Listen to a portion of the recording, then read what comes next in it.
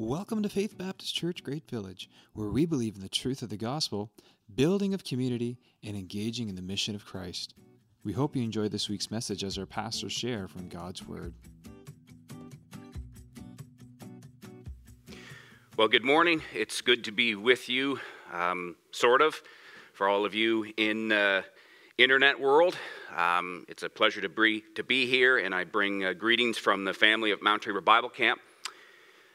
I want to start right in with just a small story. When Debbie and I first started at Mount Tabor, the camp wasn't in very good shape. Bob Boger had left a year before that, and a lot of things were left in disarray. So Debbie and I had a few months to get the camp ready for the summer program, and we didn't have anyone to lean on. We were doing our best to get things ready, and we had absolutely no money. There was a truck that was in the yard. It didn't work, and there was a lot of things that were going wrong, and we didn't know how we were going to get this camp running financially. So one day we were sitting there, and there was a Pepsi machine. It was an old one that was picked up a long time ago, and it was actually plugged in, so I figured they must have been using it. So I thought, well, what are the chances? So I found the key, and I opened it up, and I looked down, and there's that canvas bag that's at the bottom, and it was full of coins. And you would have thought we struck gold. And so we took the bag out, and it was full of loonies and toonies. And it's about $300 there. And so we took that $300, and we did amazing things with it. And God provided, and we were able to run camp that year. And it just shows that God can take something small and turn it into something big.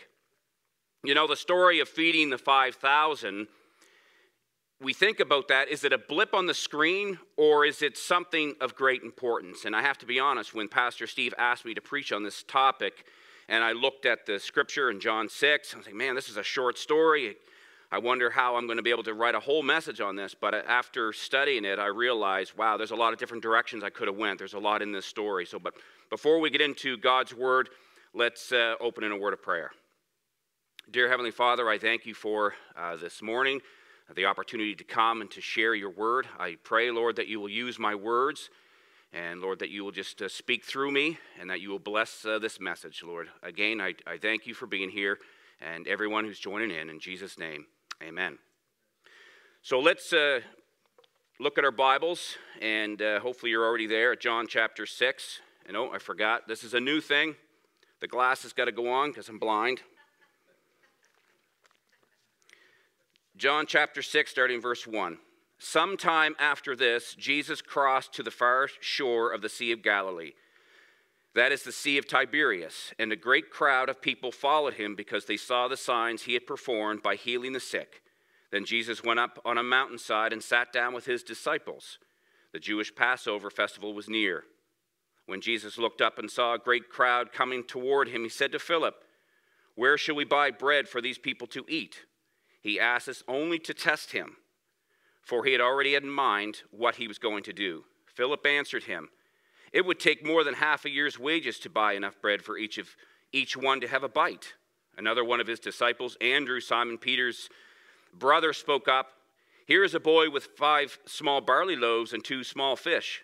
But how far will that go among so many?" And Jesus said, "Have the people sit down." There was plenty of grass in that place, and they sat down. About 5,000 men were there. Keep in mind, it was more than just men that were there. There were women and children probably there, so it was probably a lot more than 5,000. Jesus then took the loaves and gave thanks and distributed it to those who were seated at as much as they wanted. He did the same with the fish.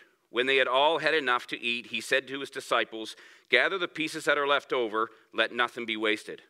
So they gathered them and filled the 12 baskets with the pieces of the 5 barley loaves left over by those who had eaten. After the people saw the sign Jesus performed, they began to say, "Surely this is the prophet who is come into the world." Jesus, knowing that they intended to come and make him king by force, withdrew again to a mountain by himself. To get a more complete picture of what is happening here, it is a good idea to look at the other Gospels, the other 3 Gospels that this miracle was talked about. It is the only miracle that is mentioned in all 4 Gospels. There is a lot happening here, and at first glance, it just looks like Jesus is being nice. He's teaching and healing, he's doing his ministry, and he decided to feed these people. And John's gospel goes right into the act of the miracle. In Luke's gospel, in chapter 9, it tells us more about what Jesus did when he got to Bethsaida. After he crossed over from Capernaum and got to Bethsaida, it talks a little bit more about what he did, healing and teaching. It also describes the disciples' first reaction to the crowds that were coming. In Mark's gospel, in chapter 6, it adds more detail about John the Baptist's death leading up to this miracle, and that is very, very important to read and to understand. Matthew's gospel, his version, it talks about Jesus withdrawing privately. And as you can see, and try to envision in your mind, and that's what I like to do it, and I like for you to do it, envision what is going on in Jesus' ministry at this particular time. And we must be so careful when we read Scripture. We look at what is happening before and what is happening and sometimes after the Scripture at hand. And what I mean is, when we're studying the Word of God, a lot of times we need to read other Gospels or other verses before and after the subject at hand. And it gives us a clear picture of what is happening.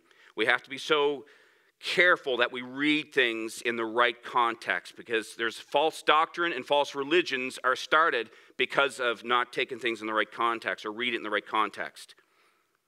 So here we have the disciples coming back to Jesus with all kinds of reports. You remember that Jesus sent out the 12. He gave them a lot of authority and responsibility to heal and to teach and to cast out demons. And that's, a pretty tall order. They were excited to come back to Jesus and tell him all of their reports. And of course, at this time, Jesus was healing and he was teaching himself. Jesus had people around him all the time. In fact, they were bombarding him. And then he gets the news of John the Baptist. And of course, Jesus is God, and we know that he knew that it happened when it was going to happen, but it doesn't take away the effects of losing a really close friend. John the Baptist was very important to Jesus. Jesus was exhausted and upset, along with the disciples, and that is why he said, let's go to a solitary place for some rest. But Jesus knew that the people had other plans. So there's three things that I come up with when I'm studying this portion of Scripture, and it's compassion, it's provision, and revelation.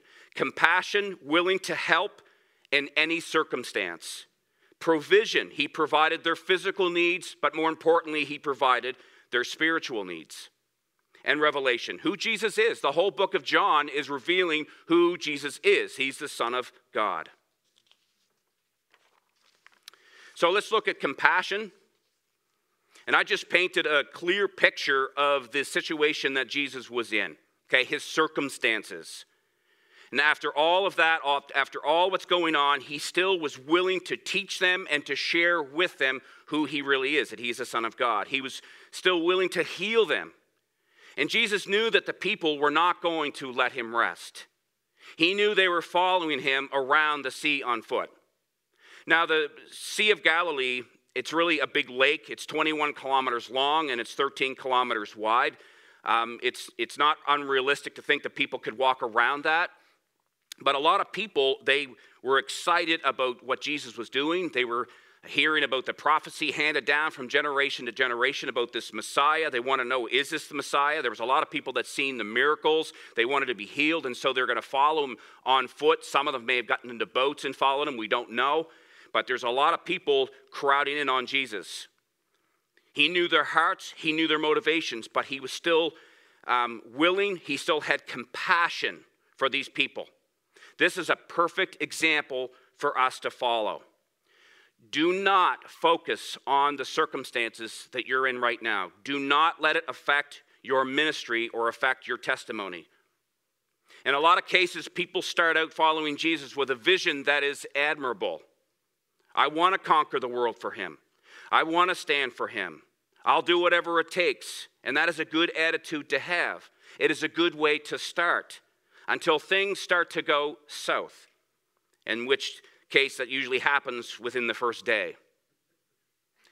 I tell people that being a missionary in my own community, in my own country, it can be very easy. You know, we're protected by the police. You know, we have health care and all that kind of stuff. It's maybe a little bit more cushy than missionaries abroad.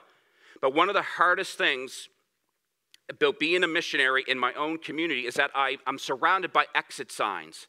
And what I mean by that is I could leave at any time.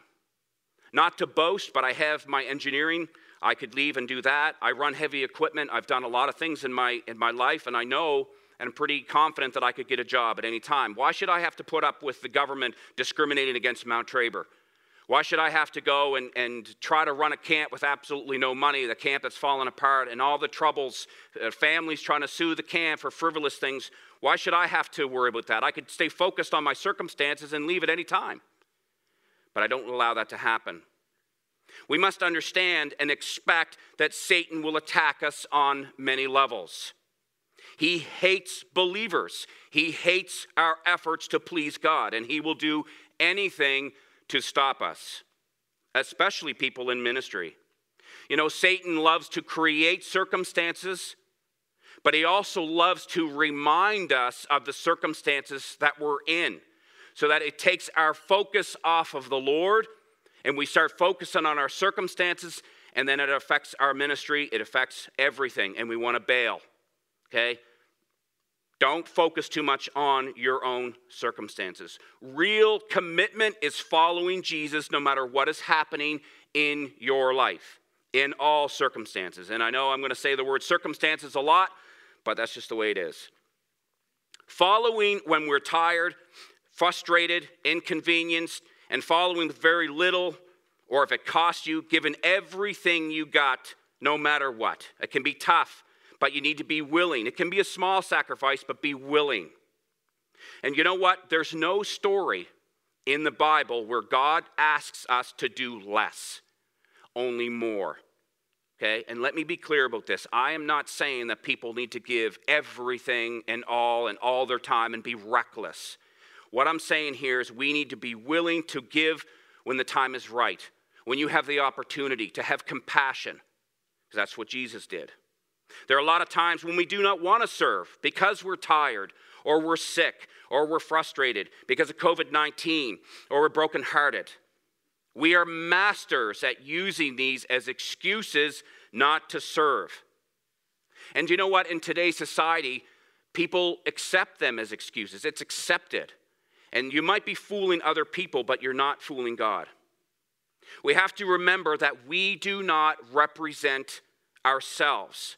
We represent Jesus.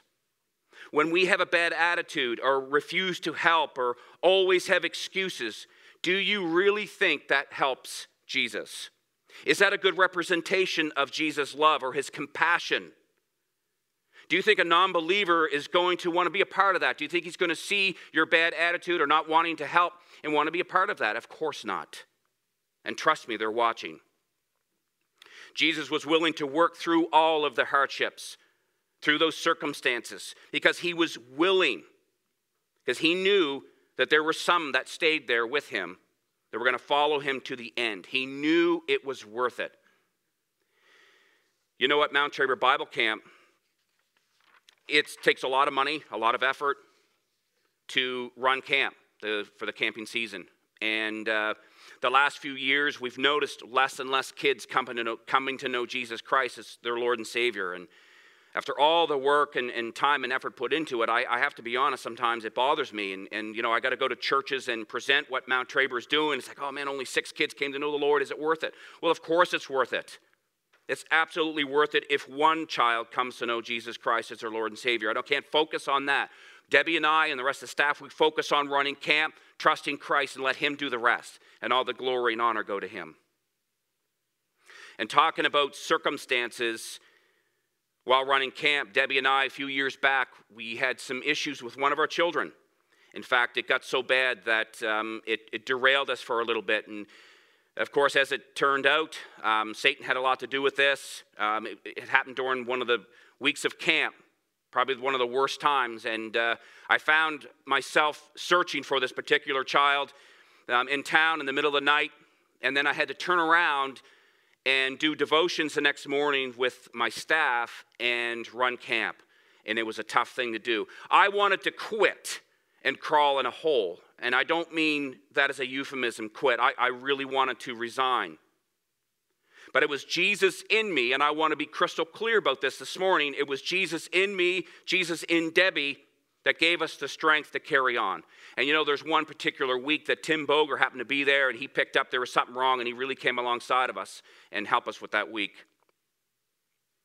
I have a neighbor at Mount Traber, and the very first day that we took over Mount Traber, he was in the yard, and he causing all kinds of trouble. He's an alcoholic. He would drive into the camp, causing all kinds of trouble, and for some reason he thought he owned half of Mount Traber property. And he wanted us to move all our buildings, and it got so bad that BCM had to get involved. We had a lawyer, and he caused us a lot of trouble. And over time, you know, one of the days I pulled out of the camp to go to Middle Musquodoboit, I seen him in his field. He had a farm adjacent to the camp, and he was just stuck in the mud, and they were all trying to get it out. And I knew I had a four-wheel drive backhoe, belonged to Dana Day. I had it at the camp. And the Lord was really speaking to me. And I want to be clear again, it was Jesus in me that went and got that machine and pulled him out. I wanted to leave him in the mud and teach him a lesson. But I'm going to tell you something this morning. It really improved the relationship. And I didn't go down there in a snit pulling him out, although I wanted to. I was friendly with him, and something changed. And I give God all the credit for this. And till this day, we wave, we talk, you know, we're not like bosom buddies, but at least, you know, we're cordial. So there we have compassion. So let's look at provision, okay? Jesus met these people's needs physically, okay? He fed them, and he didn't have to. He could have taught them and sent them home for supper. We wouldn't have known any different if it had said in the Bible that Jesus taught and he healed, and then the people went away. We wouldn't have known. We wouldn't have said, oh, why didn't he feed these people? Okay? But he did. He fed them. He could have taught them, sent them home for supper, but he didn't. A lot of them probably didn't even notice that Jesus was meeting their spiritual needs as well. And this was proved further in the chapter when a lot of people left. When the teaching got hard and they probably weren't getting anything out of Jesus in their minds, and they left him. But you know, when we read this story, one of the lessons that's tucked away is the boy. We don't know much about him, and he's only mentioned briefly in this portion of Scripture, in John's Gospel. He obviously came prepared. I mean, he had 2 loaves and or 2 fish and 2 loaves and oh my goodness, I almost forgot. 2 loaves and 5 fish. 2 fish and 5 loaves. Oh my goodness, I almost forgot. He didn't have a whole lot. And here he is coming home. We don't know whether he's going to use that to feed his family. We have no idea, but he obviously gave it freely. He trusted in Jesus. And I think we need to focus on this boy sometimes, because he didn't focus on his circumstances, did he? I don't think Andrew went and grabbed this little bit of food from him and stole it from him, because I don't think God would have blessed him for that. He didn't focus on his circumstances of his food being taken. He helped Jesus, okay, listen to this. He helped Jesus provide for other people, okay, and he did it willingly. He had compassion. Jesus used this small sacrifice and turned it into something big. There's the small, turn it into something big. We do not know how God or what God will do with our faithful deeds, no matter how big or no matter how small. A little money, especially when we don't have much. A little time, especially when things are crazy busy, which is, in today's society, all the time and for everyone. A kind word, especially when we're frustrated or we're hurting. And I'm just going to say something about a kind word and what it can do. This whole dog episode, when I killed that pit bull dog, there was so much hate that was directed towards me and death threats that the RCMP had to guard Mount Traber. But there was a lot of people who supported what I did, and those kind words helped me get through that. So a kind word is powerful. God can change someone's life with the smallest of gestures. We can play a part in God's provision, but are you willing? And just remember the ending of the story. And where do you think those 12 baskets of food went? Just think about that for a second. Where do you think? It doesn't say where they went, but I'm going to go out on a limb and say that they went to this little boy and took it back to his family. And he went home with a lot more than what he started off with. And sometimes we don't get to that part of those blessings. And I spoke about this before, last time I was here, that we miss out on blessings because we're too concerned with our circumstances, especially when it comes to cost. Okay, and I'm going to be a little bit harsh on a beautiful Sunday morning. We need to know that if it does not cost anything, then it isn't worth anything. Only give if they have plenty. And for those who just say they'll pray for someone and they have the means of helping, but they just say they'll pray for you, your prayers are useless. And listen, if you're thinking right now, well, Mark, you're being some hard on us and you don't even remember if it's 2 fish or 5 loaves, what are you talking about? Okay, just remember James chapter 2, verses 14 to 17. Faith without action is dead. And don't help people out of a sense of duty or you think you have to.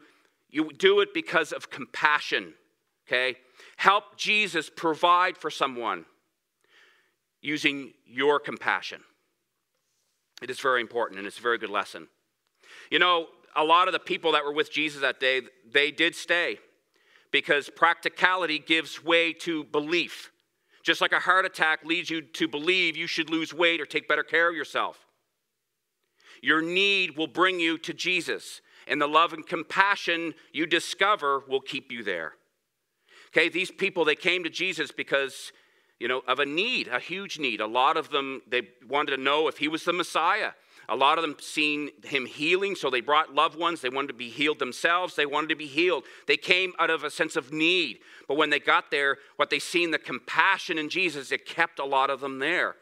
So when you're helping someone, make sure that they see your compassion. They feel your compassion because it can make a huge difference in someone's life. Someone's life can be changed because of it. So now we have revelation. Jesus is revealing who he really is through his miracles, his everyday life. He's revealing himself to his disciples, to the people of that time, and to us. And it seems to be a never-ending process for the Lord. So you remember the disciples, they just came back with reports, okay, after being given authority to teach and to heal and to drive out demons. They were just given all of that authority and they were doing that. They had that power to do that. Why were they asking about how are they going to feed these people? Why were they asking that question to Jesus? Just let that sink in for a moment.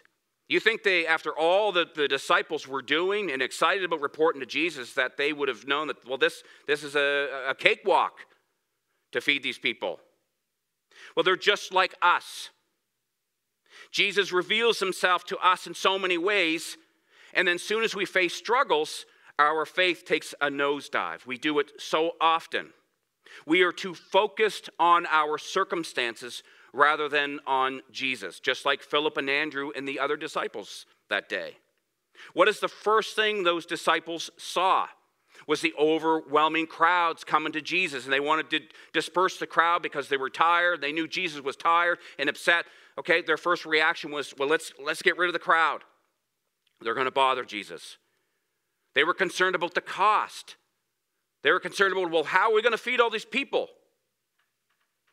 Now think about Peter when he walked on the water with Jesus. This is a perfect illustration.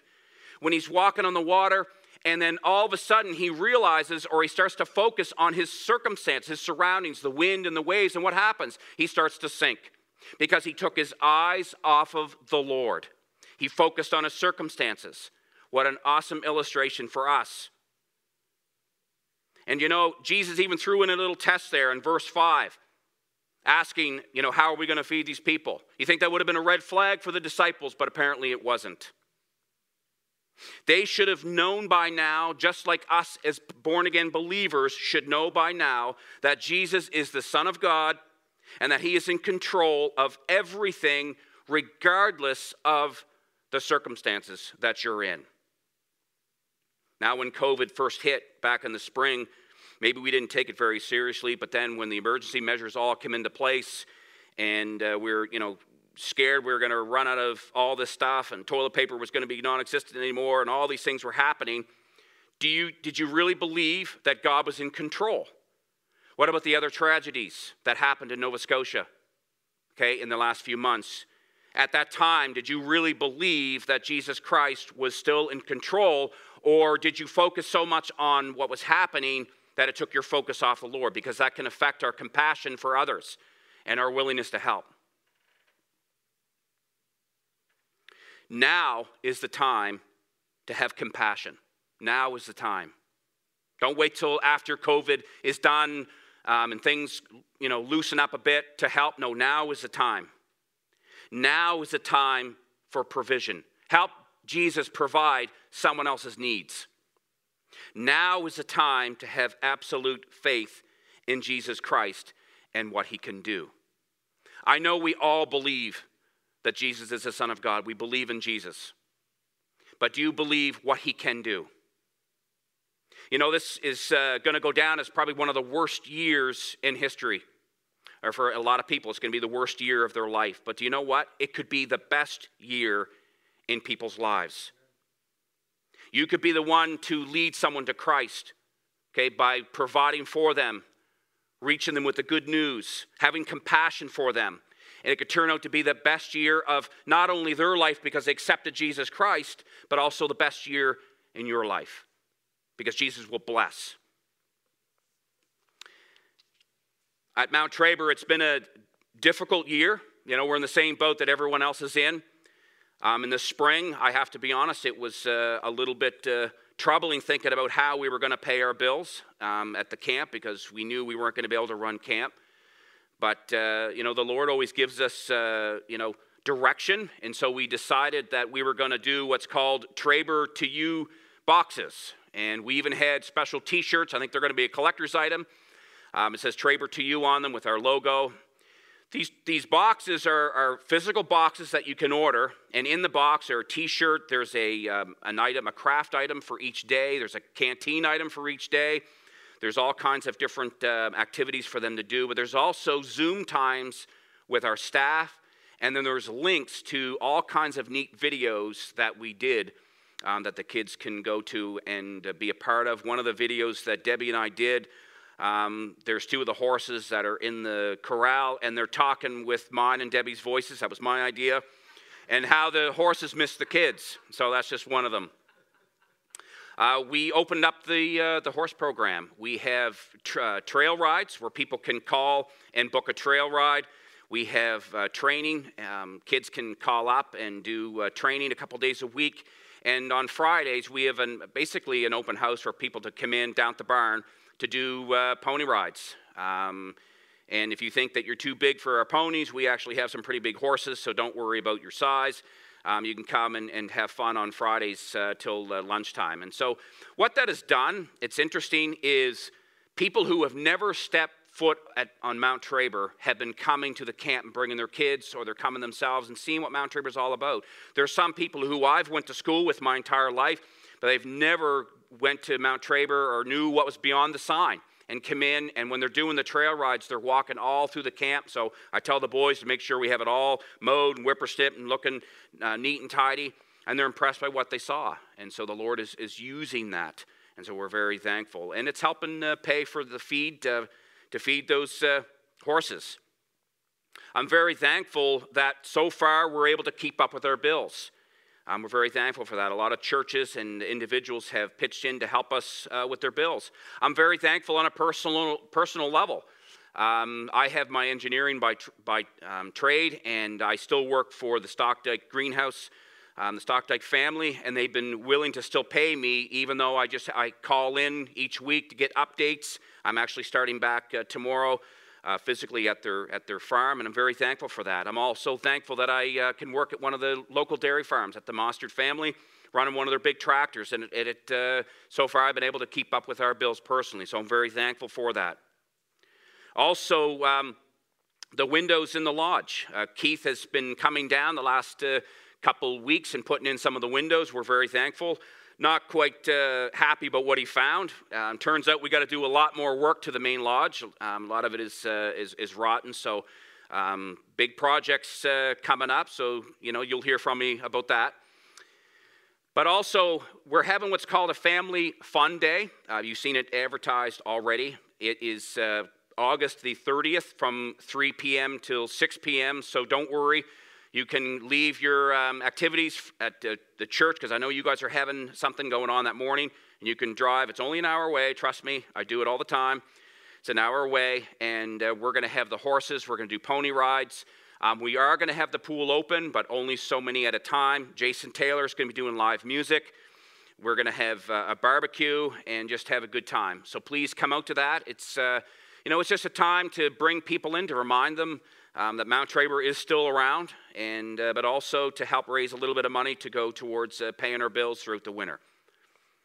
I'm very thankful that I was able to come here and to share a little bit what God has laid on my heart with feeding the multitudes. And, this is just an example of how we really need to get into God's Word a lot more, because we hear all these stories through Scripture, and sometimes I think we take it for granted until we start studying it. We study the verses before and after and other Gospels that mention that same story, and we get a clearer picture of what's going on. And I just want you to remember that no matter what is happening in your life right now, always have compassion for others. And just think about what Jesus went through that whole time, and is a good example for us to follow. So I'm just going to close in a word of prayer. Dear Heavenly Father, I thank you for this opportunity to share your word. I thank you for the support from this church, helping out at the camp. Lord, I just pray that you will keep everyone safe here, and that, Lord, you will see us through this COVID-19, and Lord, that you will give us opportunities to witness to others, that we will have the compassion regardless of what is happening in our lives, Lord. When you bring people in our lives to help, that we will take that opportunity, and that we will have the willingness and the heart to do it. And Lord, we don't know how you're going to work, but Lord, just the bottom line is that we have faith and trust in you. Lord, just bless this day, and again, I thank you for all you've done. In Jesus' name, amen.